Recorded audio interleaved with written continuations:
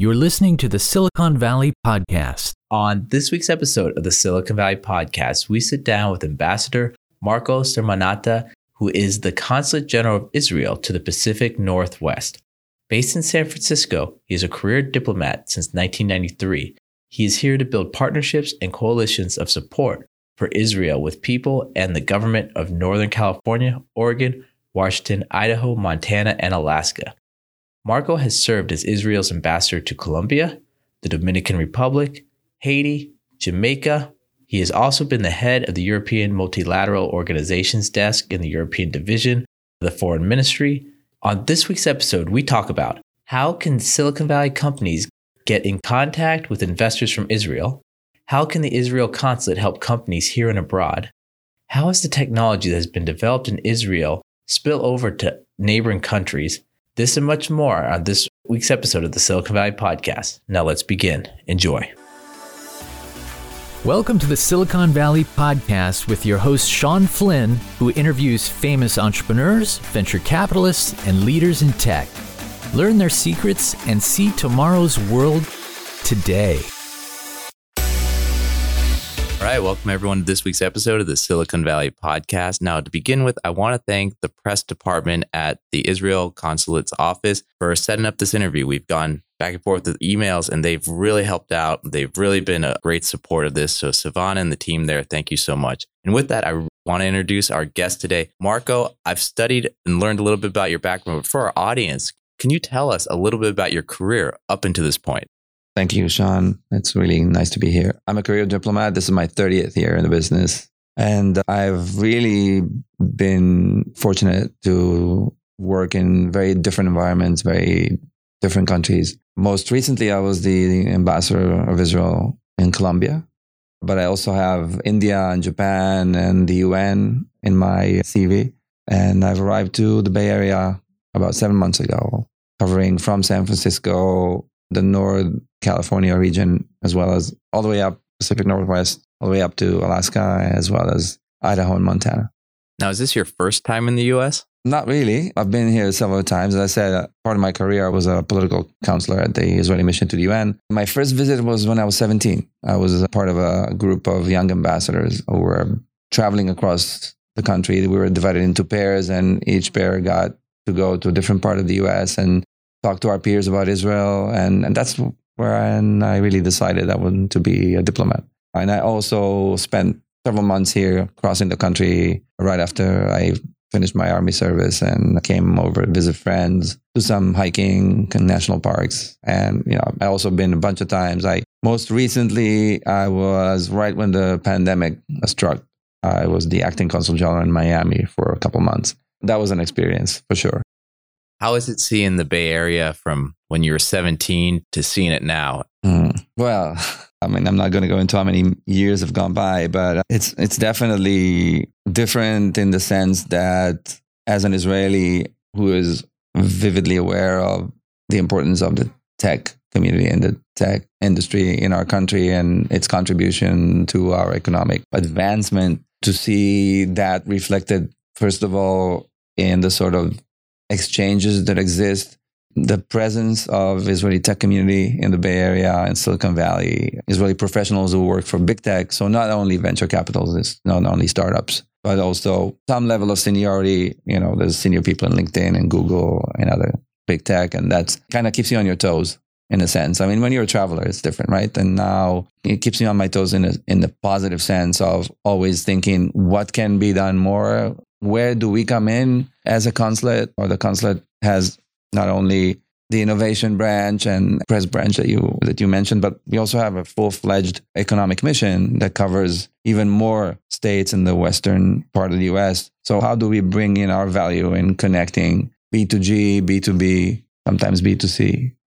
You mentioned economic there, and I'm curious, because you were in Colombia, you're in Jamaica, you're in Dominican Republic. How is, entrepreneurism a little bit different there than maybe here in the Valley, what you've seen? Because, over the last 3 years, so many entrepreneurs from Silicon Valley have moved to just those places you've mentioned. And I'm really curious, what might they have experienced that was a little bit different than here? And give our audience a little bit of life experience from those places. It's an interesting question because I think that Colombia of all the countries that you mentioned, is probably the most relevant in terms of what it has succeeded in doing in recent years, I would say probably a decade. And that is to take the issue of innovation and try to make it into a significant component in the economy. I cannot speak to how successful it was, but when you have the government really betting on innovation and entrepreneurship as part of its forward-looking vision, until August 22,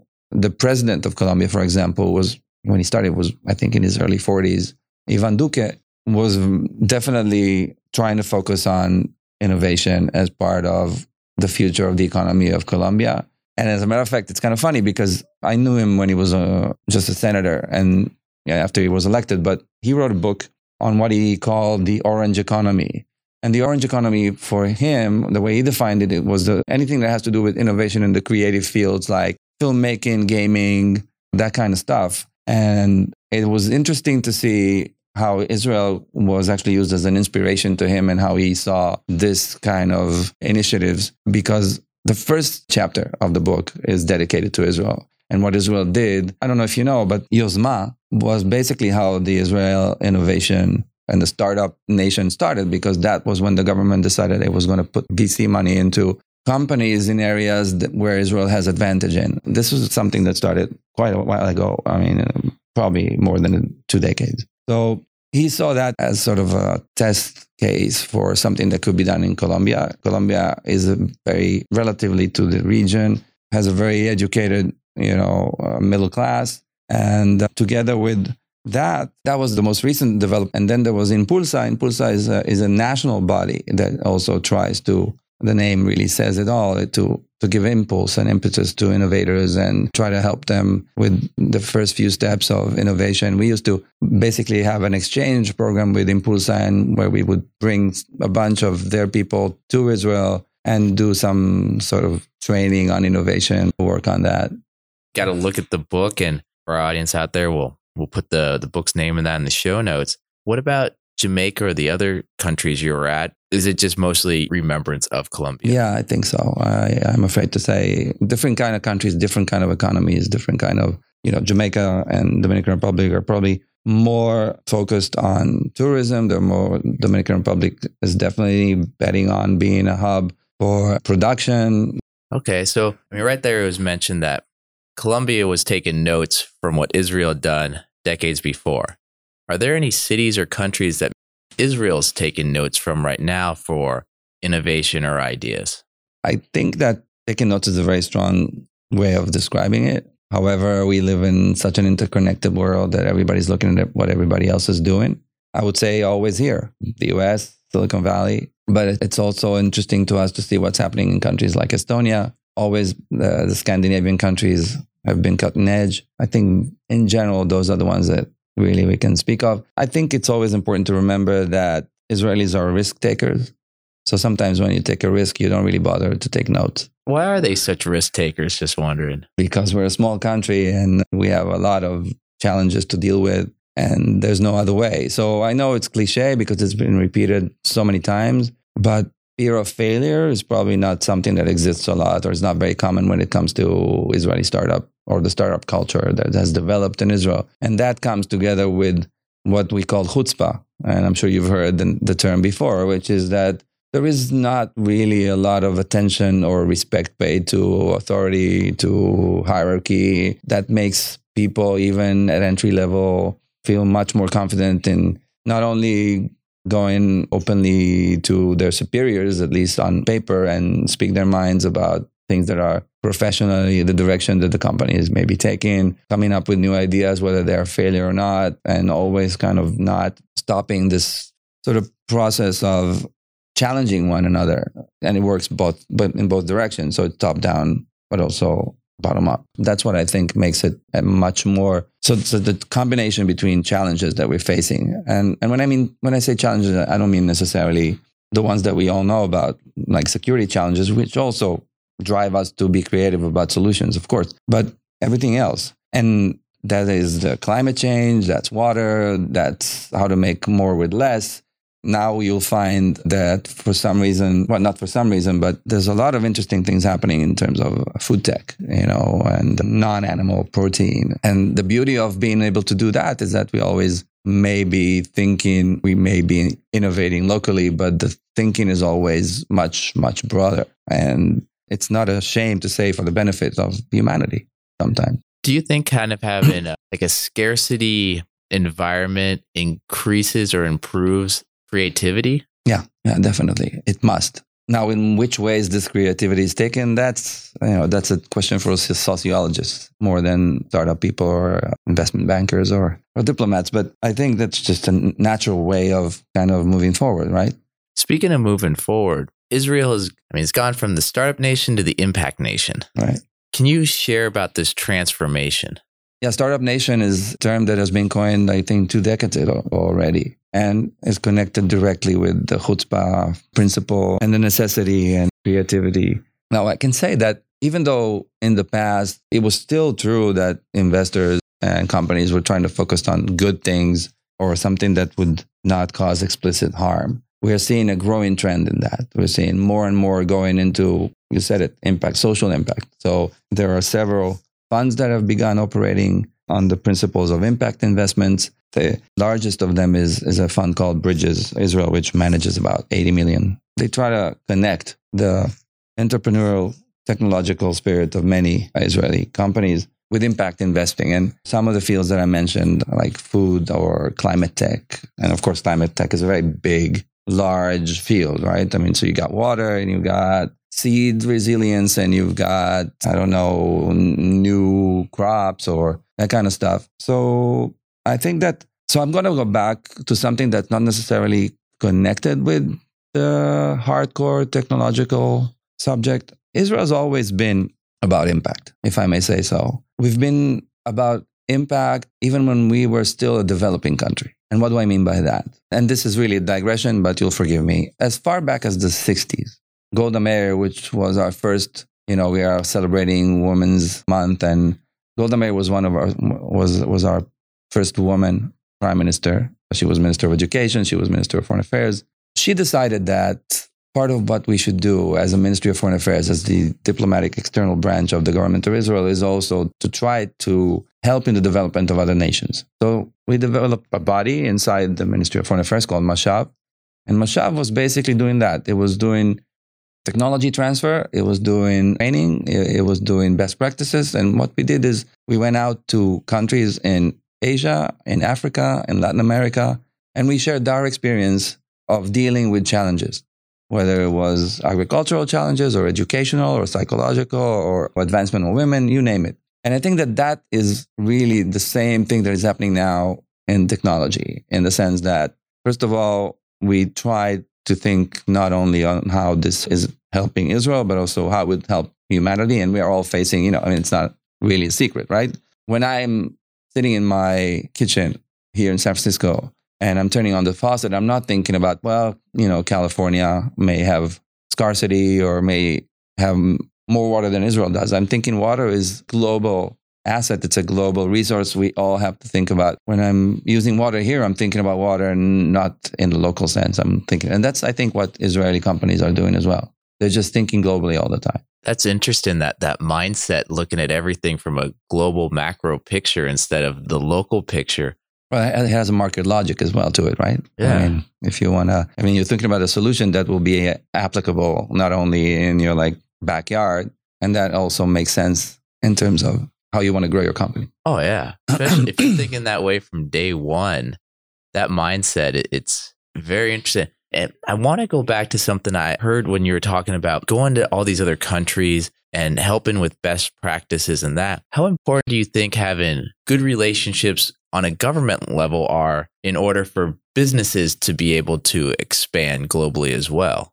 Sounds almost logical and natural. I think that this is something that still exists. It has to be looked at from, I guess, sort of a multi-tiered perspective, because many companies in many countries don't need the government to get in the middle of, do whatever they want to do and looking for the solutions for problems that they're trying to give an answer to But on the other hand, there are several instances in which when you have a political relation that is very close, you have an immediate advantage in advancing companies who A, may be unknown to the other side, B, may be known but not necessarily considered, and 3, may be known, considered, but not necessarily focused on the region where you're trying to bring them to as an Israeli government representative.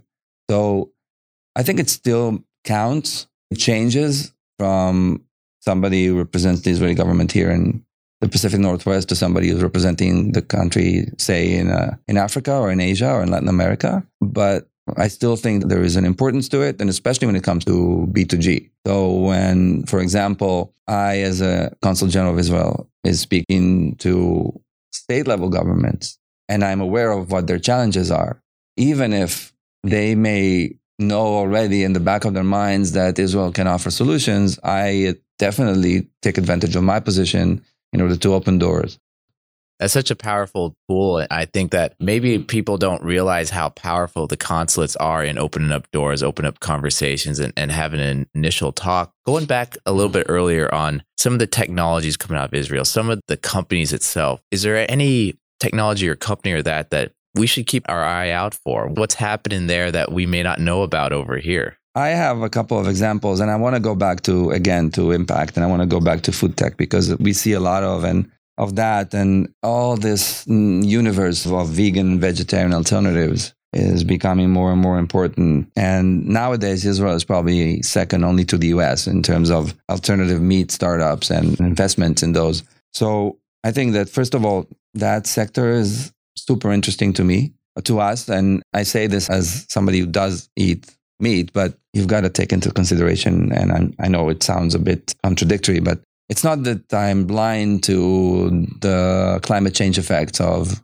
raising cattle and the meat industry. And the other thing is what some Israeli companies are doing now in order to protect bees. I don't know if you know, but there's a decline in the bee population worldwide.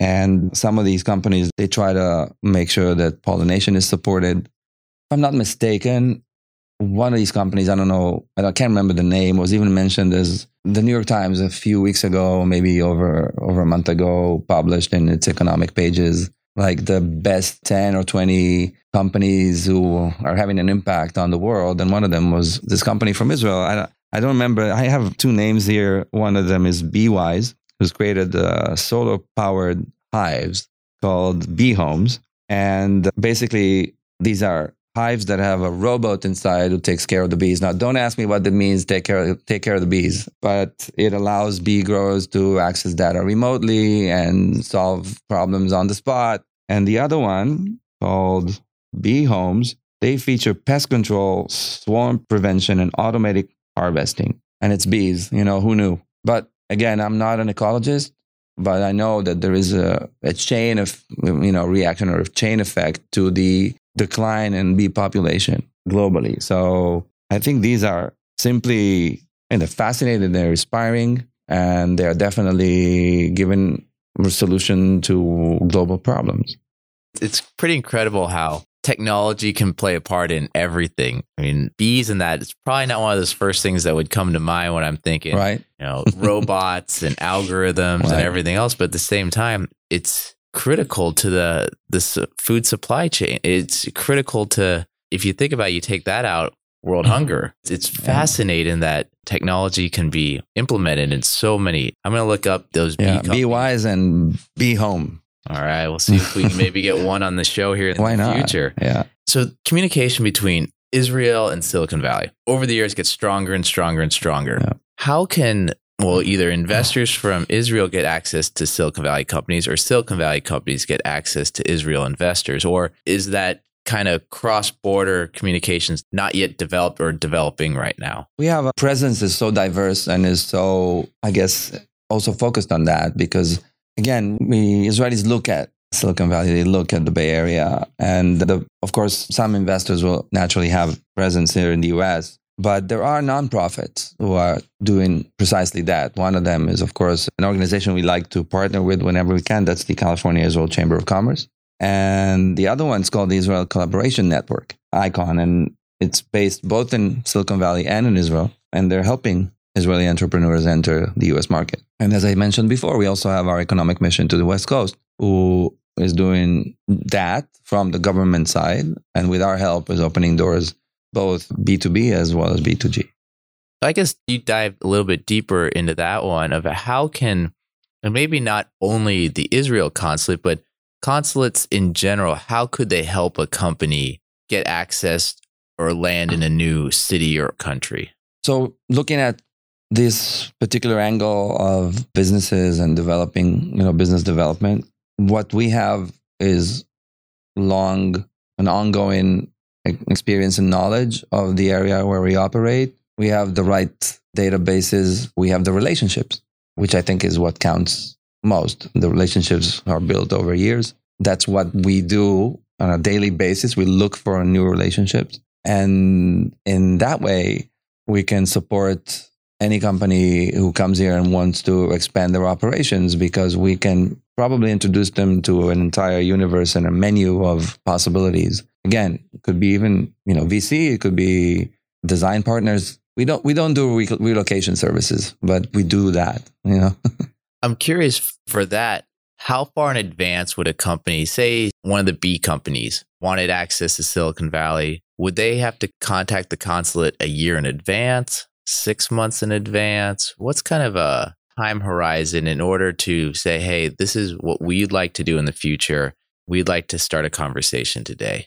I think it's probably shorter term than that. It depends on what their expectations are, what is the strategic objective. But I think that it's more a matter of weeks. You reach out to our economic mission. That's what they do all day. Then they'll be in a position to give you, a menu of options, and obviously start a dialogue with the company itself to understand what the objectives. And again, I got to be very honest. In many cases, they could choose. They have other options. They have, as I said, there's a chamber of commerce. There's this nonprofit.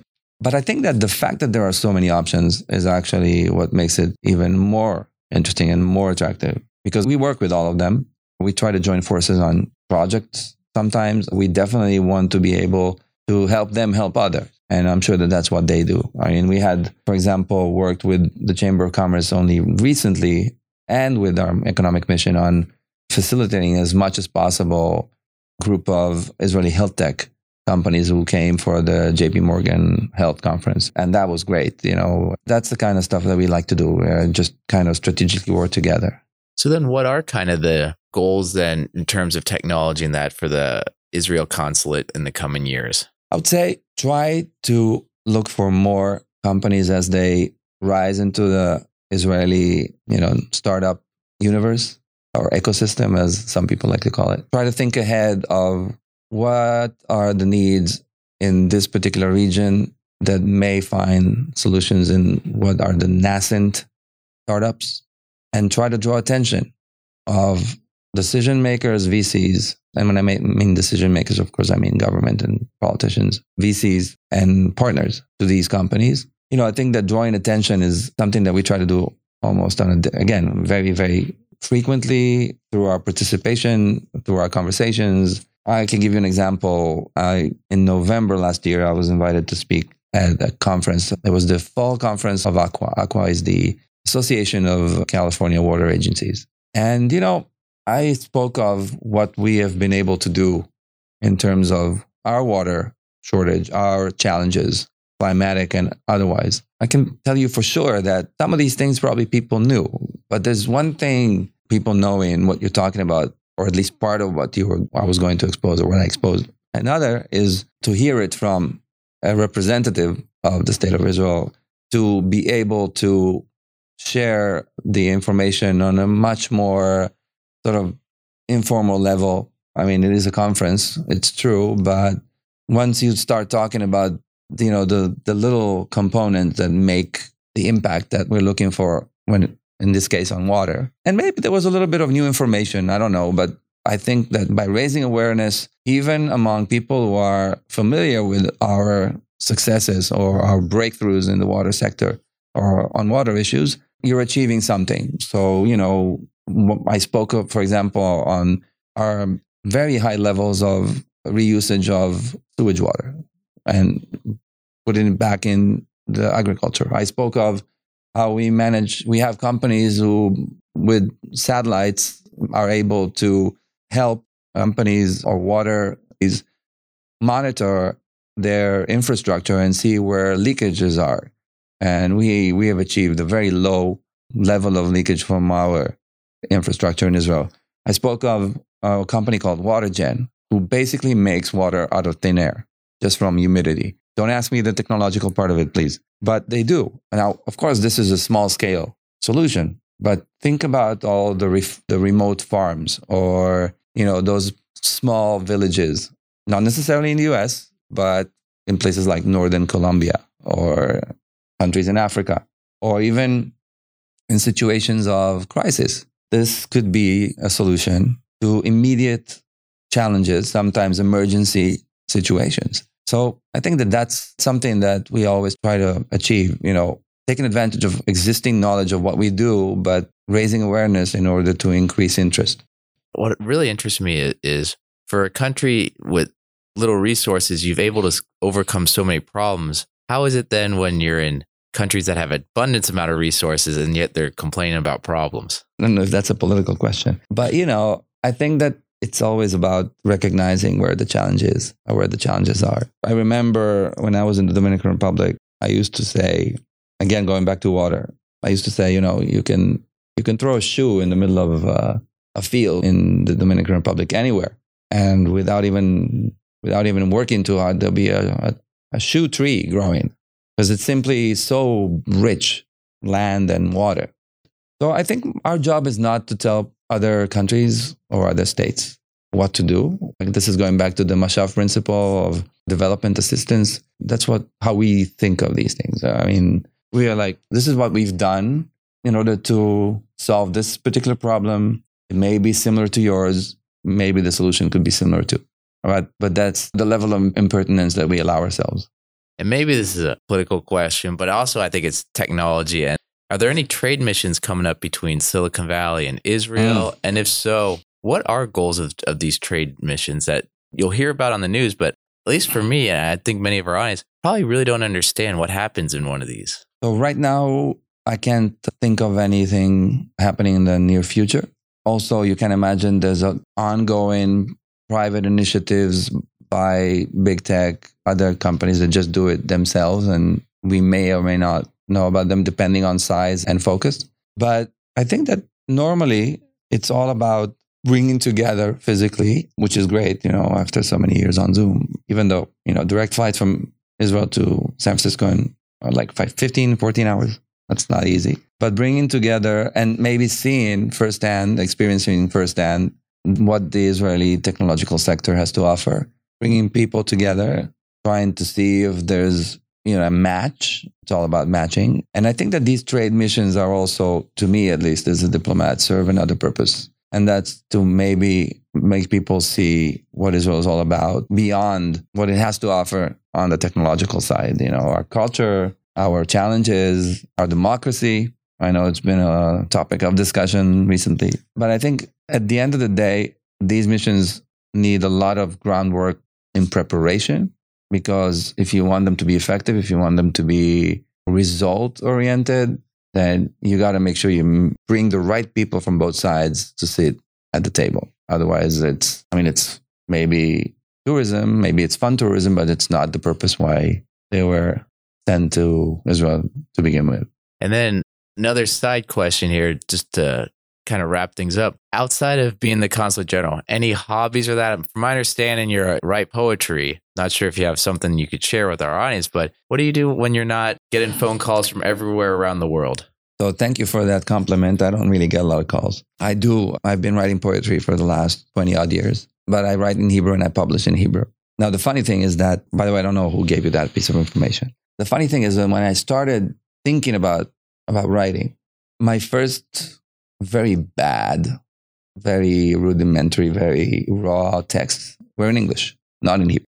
The reason was that it felt more comfortable at the moment to write in a language that is sort of a little bit more remote from me, from who I am. And so it allowed me to address or to relate to issues or to talk about or to write about things that I didn't feel comfortable writing about in Hebrew at the moment or at that moment. Then, of course, I realized that if I wanted to make it more genuine in terms of my writing being a reflection of my experience, try to publish them, I needed to go back to Hebrew, even though Hebrew is not my first language. I was born in Rome, so my first language is Italian. And I grew up in an Italian-speaking home.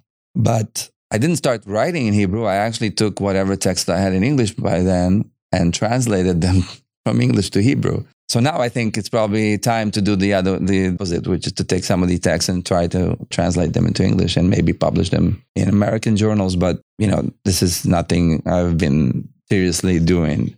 Otherwise, I love football, but American football or American football has a Colombian special football. Well, yeah, Italian and English. I mean, American football has a special place in my heart, but I'm a very, I would say, wounded soul, former Denver Broncos fan. So what happened with the Broncos way back 20, 30 years ago. But John Elway is like a name that always remains sort of... I'm curious how Denver of all teams. I mean, John Elway, amazing quarterback, fantastic. But he was at the same time as Joe Montana in the 90s. Yeah, I know. Well, just a very close friendship with somebody from Denver. That's what happens, And so football, real football, not the one that you call football, but then 90% you use your hands in order to play it. And love going to Chase Center, love going to Warriors games. It's really become sort of a wonderful experience. Just the atmosphere. Of course, it's better when they win. So congratulations on 4 consecutive W's. And so I'm looking forward to, it looks like we might have a postseason. So we'll see. And when I lived in New York, I kind of got into baseball. I mean, I went to a few games. So maybe I'll get to do that here. I like reading when I can. A little bit of cooking, very limited repertoire. Okay. One other question, I guess, before wrapping it up. For the 2-part question here. One, for our audience, if anyone wants to find out more information about the consulate and the resources, what's the best way to go about doing that? But I'm also kind of curious, born in Italy, raised in Israel, traveled US, got to be a consul in all these countries. How valuable is it, do you think, for someone to spend a part of their life in another country living there? I mean, I got to spend about 8 years, Costa Rica, China, Europe, China. Wow. Met my wife in China and that. And you meet so many people here in Silicon Valley that moved here from other countries, but this isn't normal for most part of the world. This isn't normal for most parts of the US even. Most people born and grow up in one area, but at least for myself, I find that opportunity to live abroad is so valuable. What are your thoughts on that? So, I've lived in so many places, and I definitely think that an international experience is important to one's development. But it also depends on how long you live overseas and where. I don't know what it looks like for people from the private sector who do relocation. I can only say that on the one hand, it's an experience that I think makes you a more well-rounded person, probably softer but not too soft, more accepting. On the other hand, but this is maybe from the point of view of an immigrant child who then lived in the country that he wasn't born in, then started living in other countries. My experience living in other countries for long periods was that because of the nature of my job, and I enjoyed doing that, you develop a network. But while you do that, you also kind of start putting roots into a place. You know all the time that there'll be a day that you're going to have to dismantle this network or give it to the next person in line, pass it on.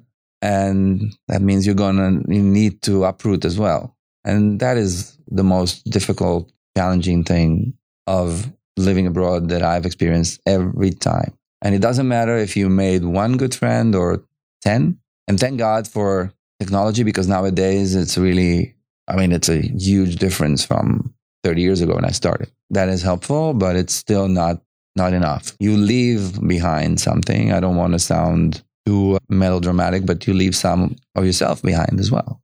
And I always found that the most difficult thing to deal with. And as far as the other question, we are online. We have our homepage. We have our accounts on social media, as well as our economic mission to the West Coast. And we are very accessible and very responsive. So Twitter, Facebook, LinkedIn. We have of course, the consulate has an account. The head of our economic mission, his name is Omer Fine. He has an account. His mission has an account. Very easy to find us. Fantastic. We'll have that information in the show notes. And for our audience out there, I'm not the host of the Silicon Valley podcast. I'm an investment banker focused on mergers, acquisition, growth capital, and secondaries. Please connect with me on my LinkedIn, Sean Flynn, or go to our website, thesiliconvalleypodcast.com, where we have all our past episodes. And, well, you'll be up to date with what we're working on. And with that, Marco, I really want to thank you for your time this week on the Silicon Valley podcast. Thank you so much. Lovely to be here. Thank you for listening to the Silicon Valley podcast. To access our resources, visit us at thesiliconvalleypodcast.com and follow our host on Twitter, Facebook, and LinkedIn at Sean Flynn SV. This show is for entertainment purposes only. Before making any decisions, consult a professional.